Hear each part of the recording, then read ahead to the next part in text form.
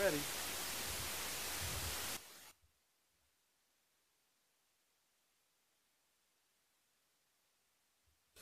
Y'all know what I'm preaching out of tonight? Acts. Acts it is. I got to get my Acts together. That's right, it's an accident. All right.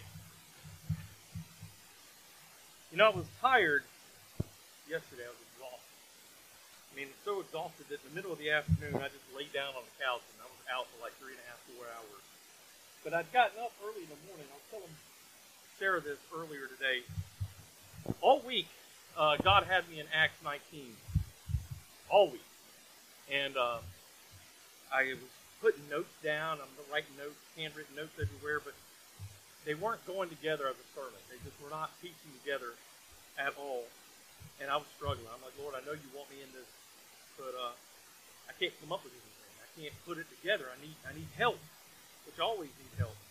But yesterday, I got up early in the morning before Sarah and everybody was up, and I went in my little hot box, and I knelt down and prayed before I started. And I'm like, Lord, I need to put this together.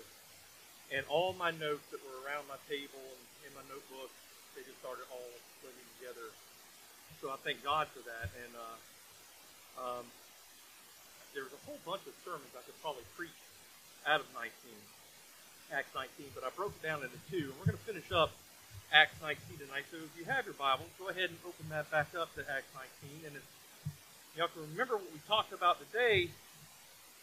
Paul coming along and seeing people were preaching, but they were preaching the message of John the Baptist, and the message of repentance and baptism of repentance, and Paul corrected them and said, hey, there's a man named Jesus Christ who came from heaven, who's the only begotten Son, that he's the one that John was preparing you for. You obviously didn't catch this part. You didn't know this part, but he's already been here, and he's already sacrificed himself on the cross at Calvary, and he's already resurrected. And Paul says, I know this because I've seen him.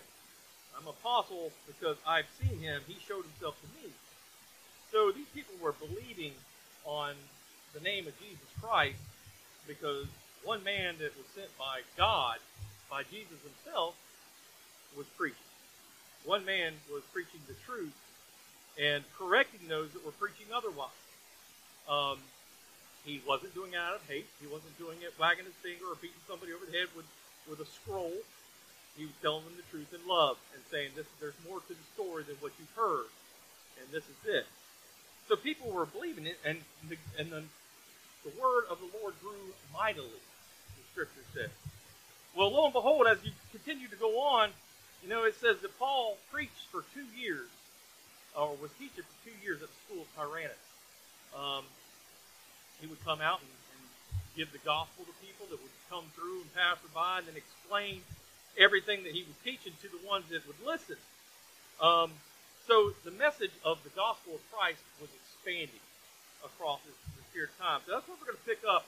We're going to pick up at verse 21 now, and we're going to read to the end, and then we're going to expound on it a little bit. It says, after these things were ended, Paul purposed in the Spirit, when he had passed through Macedonia and Achaia, to go to Jerusalem, saying, after I have been there, I must also see Rome. So he sent to Macedonia 2 of them that ministered unto him, Timotheus and Erastus. But he himself stayed in Asia for a season. And at the same time, there arose no small stir about that way. Remember, we talked about that way. That's the way, the truth, and the life.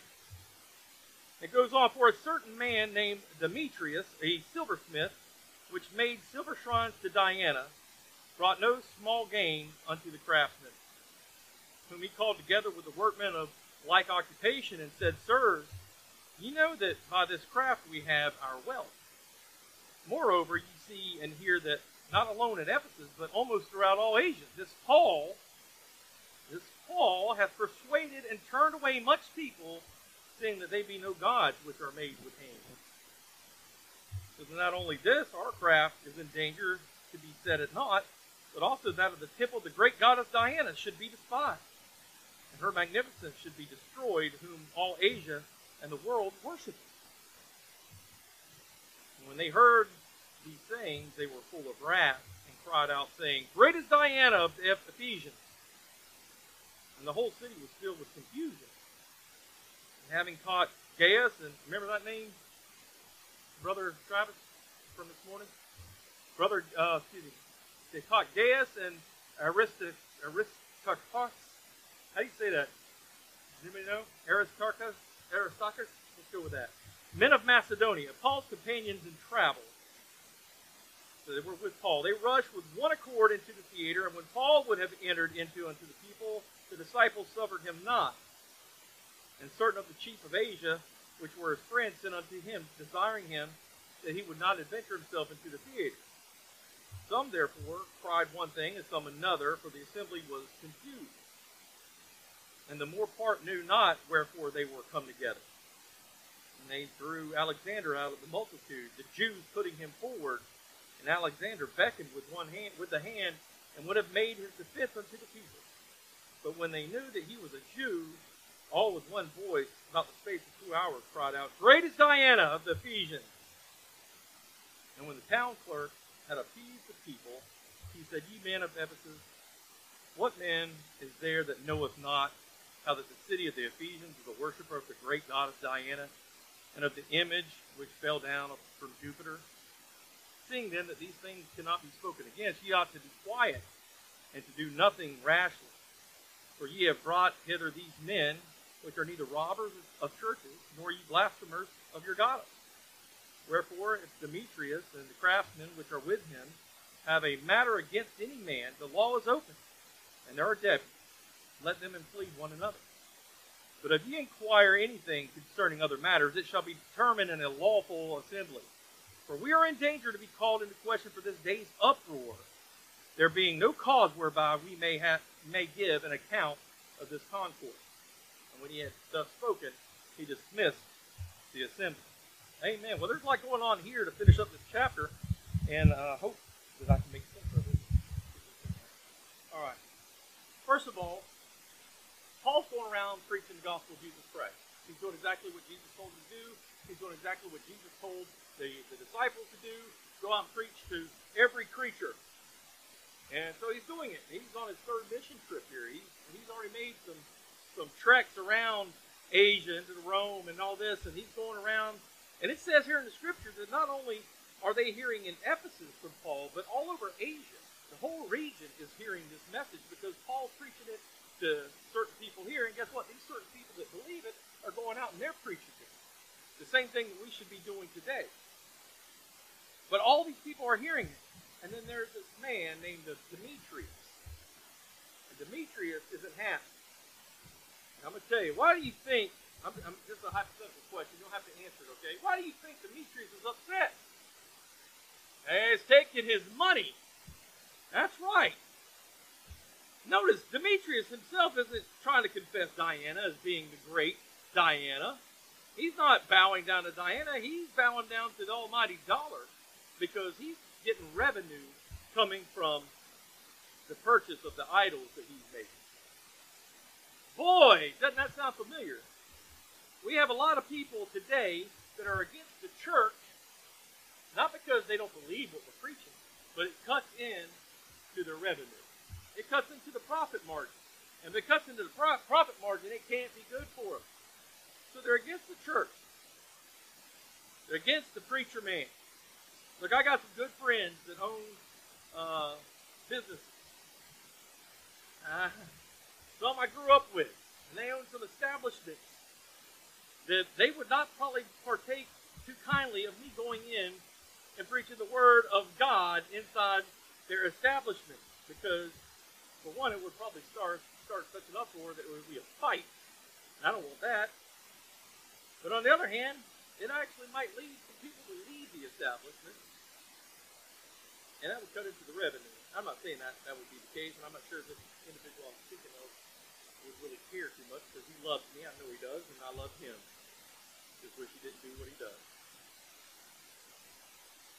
Anyhow, getting back to the message, we've got a problem here that Demetrius brought up, and he brings it up to the other silversmiths, the other people of the craft, because he's like, hey, we're going to lose money on this. This Paul character here, he comes preaching Jesus. And you know, it was no big deal when he was just preaching here, but all of a sudden, all of Asia is hearing this. And, you know, Ephesus is like the hub where everybody comes to do business. And we've got this gigantic, humongous temple of Diana here, which, by the way, and I'm just going to try to put this in perspective, the Parthenon of Athens, y'all know how big that is? Y'all ever see pictures of the Parthenon? The temple of Diana was 4 times the size of the Parthenon of Athens. This is how big this is. There's remnants of it today. This is how big this thing was. It's how big the idolatry was. But they worshiped Diana. They had this temple of Diana, and that's, by the way, when they're talking about that they didn't blaspheme against the church, or they're talking about that temple. They're not talking about the church of God. They're talking about he didn't go against the temple of Diana, which, by the way, he did by virtue of preaching the gospel. But we're going to get to that point. Demetrius is making these little trinkets. He's making idols, and he's selling these idols. And he explains, hey, we're making our money, and Paul's cutting in our profit because these people are starting to believe that Diana's a hoax, and that the true God is Jesus Christ, their Lord and Savior. And they're turning from this, so they're not buying these trinkets that we're selling, that we're making. This is how we earn our money. You know, if it was me, and I was Demetrius, and I heard about this Lord Jesus that everybody's turning to, and I'm making these trinkets of Diana, I might want to go to see what all the fuss is about. And go see for myself and learn from Paul about the Lord Jesus Christ. And once I've done that, if I was Demetrius, I might start making something else to make money. And not make the idols for Diana. But he wasn't interested in that. He was interested in the almighty dollar. He wasn't like the people that we talked about this morning that took their belongings, their trinkets, their books, and burned them. He wasn't like that. He was the opposite of those people. So what does he do? He does the same thing that's been going on in 2020. He causes an uproar. Let's cause an uproar. Let's get the people stirred up on one side against the other because we're losing something. We're not getting our way, so let's stir it up. So that's what he does. He stirs up the people. I want to take your mind, again, back to the temple of Diana for a second. It's the great pagan temple. I told you it's 4 times the size of the Parthenon of Athens, but it was also the bank of the day. I did a little bit of research on this. It was the bank of the day for the people. They would come and exchange things. They would mingle around the temple, and they would do their business around the temple. People made money around the temple. And it was also the center of sin. The temple was one of the 7 ancient wonders, or wonders of the ancient world. Like I said, people from all over came to see this colossal structure that came to learn about Diana. I don't know if you know anything about Diana. Diana was the Greeks called her Artemis. Diana is Latin for the word Artemis.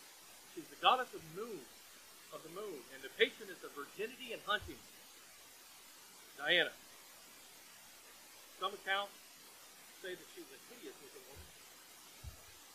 Therefore, I assume that the idols that they made were hideous looking silversmith idols as well. They're atrocious in appearance. That's right.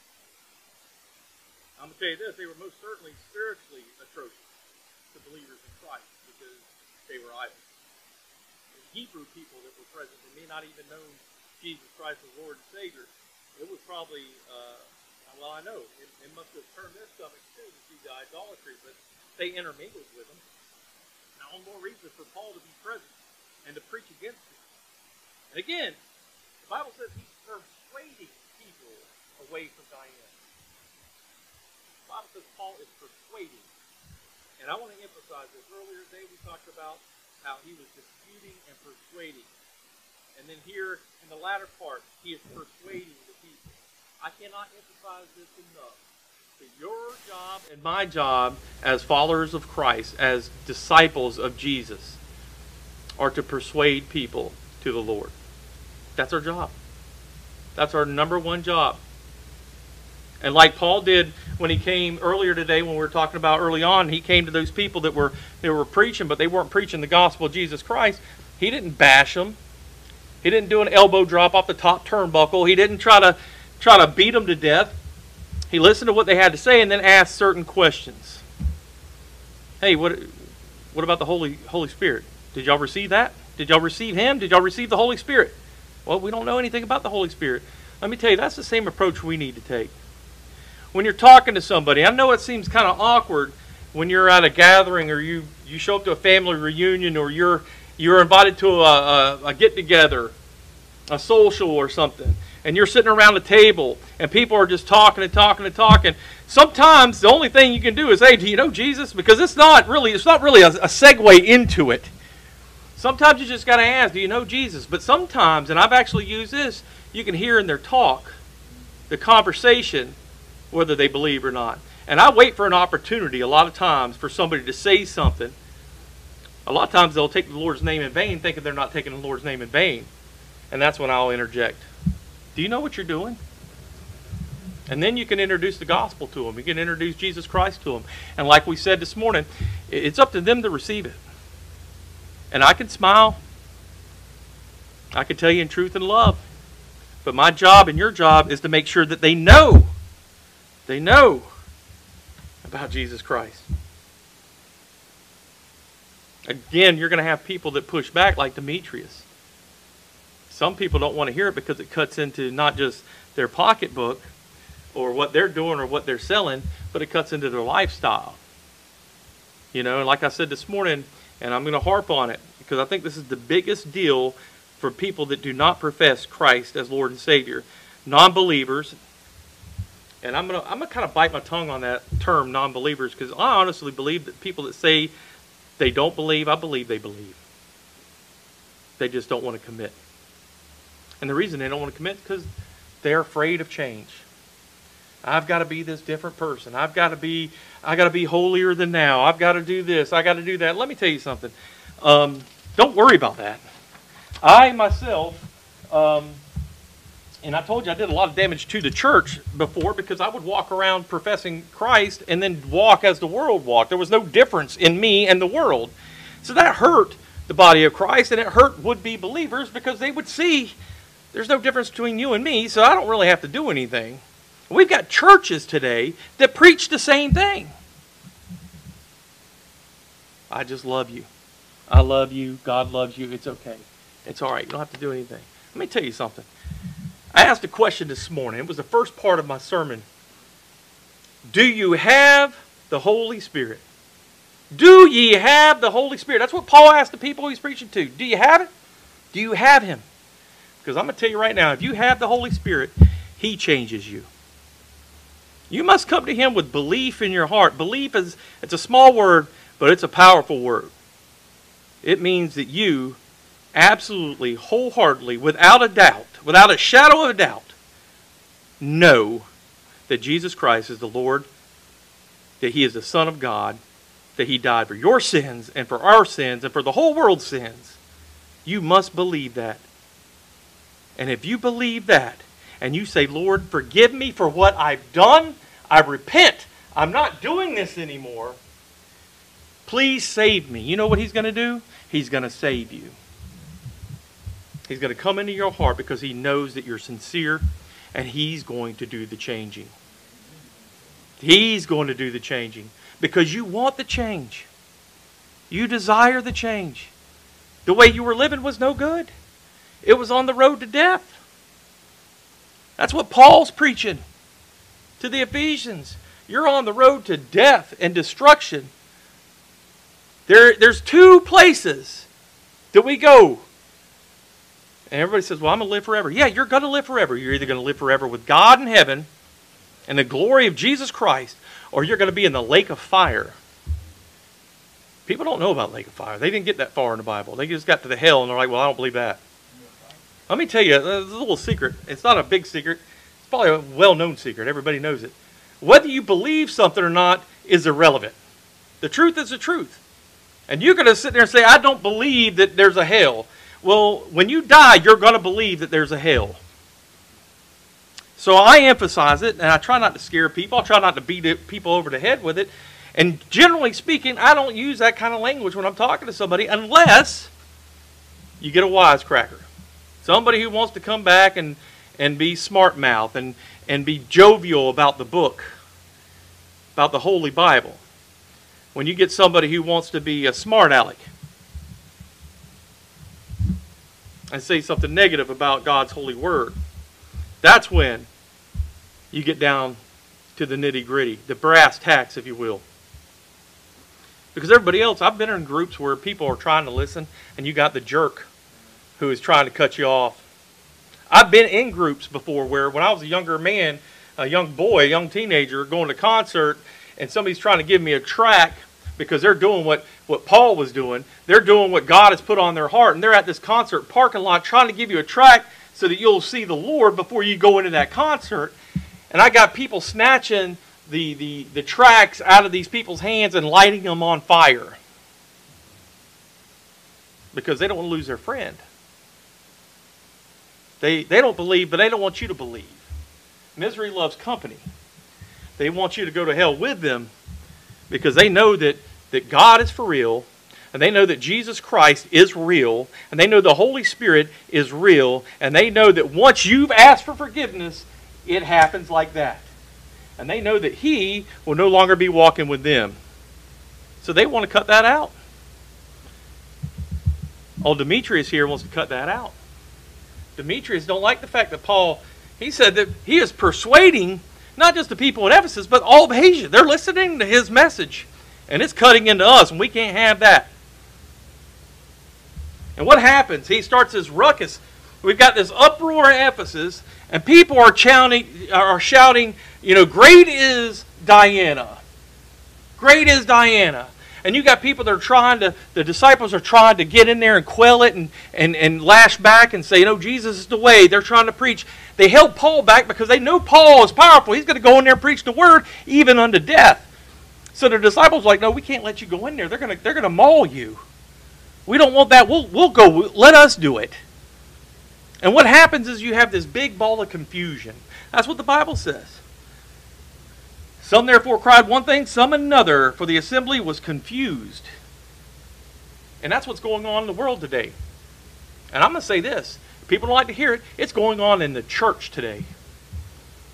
It's going on in the body of Christ today. Some say this, some say that. And there's confusion going on in the church. And let me tell you right now, if there's confusion going on in the church, it's not of Christ. Because God is not the author of confusion. He's the author of the truth. Me and Howard have talked about this before, and he actually preached on it a couple of weeks ago, or maybe a month ago, maybe a year or three. I don't know. It's been a while, I guess. But I was one of those when I was younger, and even when I first started preaching, I had this great idea. Let's get all the churches in Crescent City together. Let's have this big party in the park and show the world how big the body of Christ is. And I even talked to some pastors, and they're like, well, that's a great idea, but it's not going to happen. And I talked to Howard, why don't people want to do this? And he said, well, I don't want to do it. Well, why not? What's the problem? Because not everybody who calls themselves Christians are Christians. Not everybody that say they believe. I had a friend of mine this week, someone that I respect. I've known this person for quite a while. They put out a little meme on Facebook about how it is important. It's not important to worry about doctrine. It's more important just to believe the Bible. Let me tell you something. If you believe the Bible, you believe in doctrine. Doctrine is in the Bible. That's where we get our doctrine. Doctrine's a fancy word for belief. But you get mad when I tell you this is the doctrine from the Bible. You get mad. I don't believe that. I don't believe it. Well, it's in the Bible. And that's why we can't all get together as one happy family, because there are churches that never open the Bible. There are churches, we see them on TV, they'll put it up here. I'm going to stick this in. They'll put it up here just like that, so that it's a nice show and tell item. And then they'll talk from their own book that they wrote. Or tell you in a motivational speech how you can be a better person by smiling a lot and hugging everybody and telling them that God loves them no matter what they do. And you know what? God loves you no matter what you do. But you come to Him with a repentant heart, and I've said this before, I'm going to say it again. You come to Him with a repentant heart, you come as you are, but you don't stay as you are.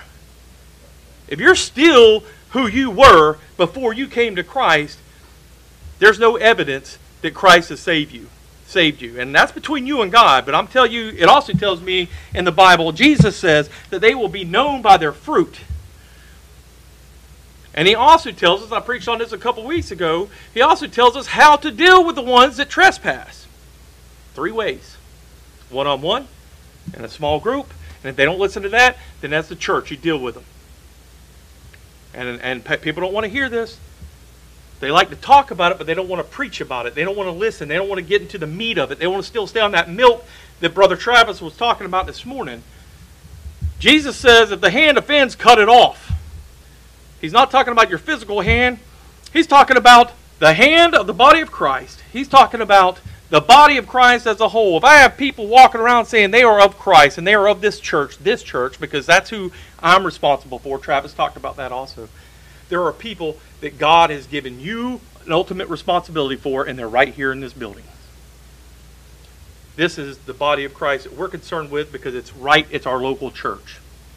Now, I'm concerned about everybody, yes, but this is who he's given a responsibility, a direct responsibility to me, to Brother Howard, to Larry, to Mom, to Roe, to Arthur, to everybody that's in here. We have a responsibility to one another. And he says if the hand offends, cut it off. What does he mean? If you've got one person who's acting separately than the rest of the body, that hand's just going off doing whatever it wants to do. It's over here, and the body's trying to operate the way God says to do, and this hand's over here with the devil. He's got his hand in the devil's cookie jar. And you're like, hey, stop it, hand. And hand's like, okay. And then you see him next week and he's doing it again. Then you bring the hand in the foot. Stop it, hand. That doesn't work. Then the whole body. Hey, you're done, hand. You're gone. And if you're saved, you'll be convicted. And you'll won't back in. But if you're not, you'll just keep doing whatever that hand was doing. People don't want to talk about discipline. They don't want to talk about that. But there was confusion in Ephesus, just like there's confusion in our own church. Similar things happen today. I'm going to tell you right now, while we're on that topic, there's 4,200 different religions in the world. 4,200 different religions in the world. That's not all ordained by God. That's confusion. There's 15 Christian denominations in the world, and I'm excluding Jehovah's Witnesses, Latter-day Saints, and the Oneness Pentecostals. The Oneness Pentecostals. There's 15 Christian denominations, so-called Christian denominations, all of which telling their congregations different things doctrinally. God is not the author of confusion. James 3:16 says, for where envy and strife is, there is confusion and every evil work. Paul says in 1 Corinthians 14:33, for God is not the author of confusion, but of peace, as in all churches of the saints. If there's one church saying that Jesus isn't the way, Hillsong, then it's not a church belonging to Christ.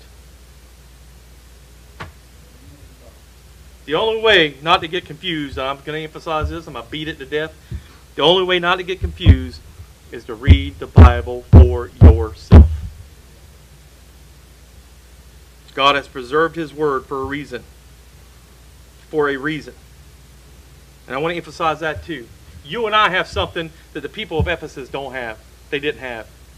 They had Paul sent by God and the disciples that Paul taught. That's what they had. And they might have had a scroll or two. Or pieces of a scroll or two. Or a copy of somebody else's scroll.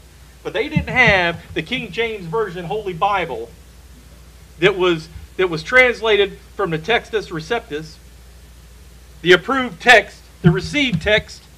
They didn't have that. We do.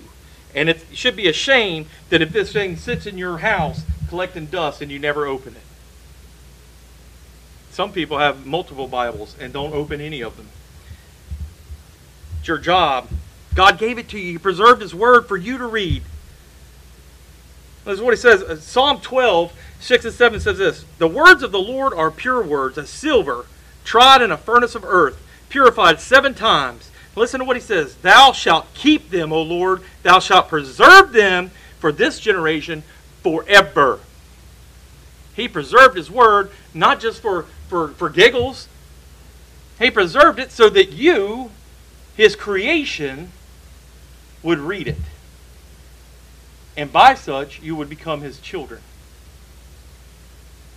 And by becoming his children, you should want to grow. Brother Travis talked about it. It's a growing in Christ. How do you grow? I got to be in this book. You know, Jesus is the Word. And I've talked about this. It makes me smile knowing that when I'm spending time in the Bible, I'm spending time with Jesus. And he's talking to me. He's telling me what he wants me to know. Just like what book am I in? Acts 19. I didn't want to read it. Every time I read it, I'm like, I can't get anything. I don't know what to do, Lord. And I tried to read something else. And he'd bring me back to Acts 19. He's like, I want you to read this. And then he reminded me, don't worry about what you're going to say. Don't worry about it. I'll put it together for you. Just do what I'm telling you to do. It reminded me of Paul. Just do what I'm telling you to do. And it reminds me of Jonah. Just do what I'm telling you to do. And it's not just for the person who puts on a tie or a blazer and comes up here and preaches. It's for all of us. If you read the Bible, you'll know the truth. You don't have to believe Richie. You don't have to believe Howard or Travis or Chris or anybody else that teaches it. You can believe God. I left the church one time. My wife left it before me. She's like, I'm not coming back here. And I'm like, well, I'm going because I got friends and I'm going to go here. And each week, the message got a little worse. And my stomach and my spirit was turning. And then things were said from the pulpit that were not biblical. You know where I went to find that? The Bible. I'm like, well, he said, and then I'm like, that's not right. That's not right. How do you know if what Richie's saying is right? How do you know if Howard is saying is right? Do you just believe him because you love the pastor? And let me tell you something. There are people that go to this church because they love the pastor. I love the pastor. I love him like a father, like a brother. But I love the Lord. I love his word. And I love serving in a church where I can trust that if somebody doesn't agree with what I said, they'll go home and they'll study it. And if something I said was wrong, they'll come tell me it was wrong, and then we can get to the nuts and bolts of the matter. Because you may be doing me a favor. Maybe I misunderstood something. I mean, that's possible, isn't it, Ro? It is possible. The truth shall set you free. That's why we read. The Ephesians didn't have the scripture. They had Paul. And then they had confusion because Demetrius set the world on fire. He stirred the people. He stirred the masses. And they had all this. But then we get to this part where the politician comes to the rescue. And I'm fixing to finish. That's not going to be like this morning, I promise. The politician comes to the rescue. When I say politician, I mean the town clerk. He acted as a politician. He intervenes and calms the crowd. And I'm going to make this twofold. Part of this, when I'm reading this and studying this, I'm like, he is acting just like a politician, quelling the crowd. And he's like, hey, look, these guys can't do you no harm. Everybody here in Ephesus believes in Diana and worships Diana. They can't do you no, and since they can't do you no harm, what is it? What's going on? Just calm down. You're almost going to get in trouble because you're starting a riot. So just calm down. And you know what? They calmed down. They're like, yeah, well, he's got a point there. We're going to get in trouble because we started this ruckus and we don't really have anything on him. He just told us if there's something unlawful, then we got to take it before the courts. So we don't really have anything. So let's just calm down. So he acted like a politician of sorts. And that kind of made me chuckle a little bit because that's what politicians do. They don't care what you believe. They just want everybody to just be calm. Sometimes they want you to be in an uproar like 2020. So they'll be the ones stirring the pot. But on the other side, I see God at work. On the other side of the coin, I see God saying, you know what, I'm going to use this town clerk to calm this crowd down so that my people aren't harmed, so my disciples aren't harmed, and that they can go about their business without being put on trial, without being killed, without being beaten. And that's what happened. So on one part, you got the town clerk being a politician, doing politician things, and on the other side, you got God, who uses everything. That's right. He works all things for the good. Correct? I want to touch on a couple things, and we're going to be dismissed. But there are similarities between the uproar in Ephesus and the uproar today. People are stirring the pot today in our country and in the world because they want a one-world government. The church is the only thing, the true church is the only thing standing in the way of what they want to do, of their agenda. So there's going to be more uproars. This will be quelled, and when it's quelled, they'll start something else in December. And then when that's quelled, they'll start something in March. And it's going to keep going. But don't worry, God's got a plan, and we're part of it. We stand in front of their agenda, so they're going to do whatever they got to do. They look at California. People can't even go to church in California. I read a report today that and I don't want to get political here, but I read a report today that Governor Whitmer in Michigan said that if you want to go back to church, then you need to elect Biden for president. I'm going to tell you, pray for them people, because God can save them too. The Holy Spirit can convict them, and I pray that they do. But I'm going to tell you, that stuff right there riles up the flesh, doesn't it? And it stirs me. Pray. They're going to do whatever they can do to discredit the truth in Christ Jesus, just like Demetrius was. Demetrius was worried about money. I'm going to tell you what. These people are worried today. They're worried about money. They're worried about power. Because they control the money already. They're worried about power. And the church is standing in the way. And the church could care less about your money. The church could care less about your power. The church cares about one thing. God cares about one thing. Jesus Christ cares about one thing. And it's your spirit. It's your soul. So that you'll go to heaven. And if you study the Bible all the way back to Genesis from Genesis 1 until Revelation, you read all that and put it all together, it's a wonderful story, and you see how God thought about you from before the beginning of the foundations of the earth. He had this plan in motion because he knows the end from the beginning. And let me tell you, this commotion that's going on, just like with Demetrius, this commotion that's going on today is of the devil.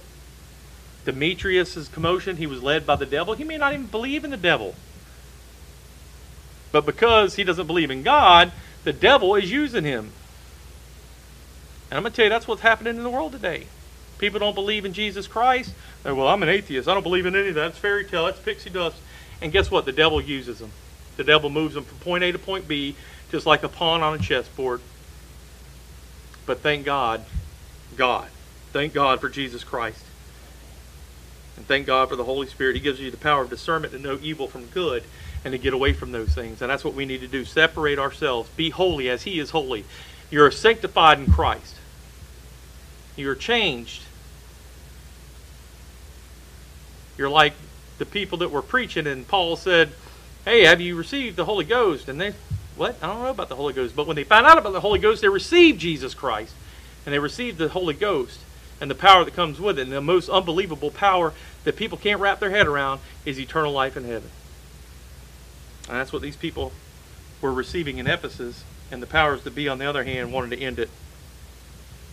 I want to end on one thing. I've preached on this 3 times in the last month, this one scripture. But just like in Ephesus, where you see the people of Demetrius and the silversmiths and these people that are making these idols, the idolatry, and we need to get that out of our life. We need to get it out of our homes. We need to get it out of our heads.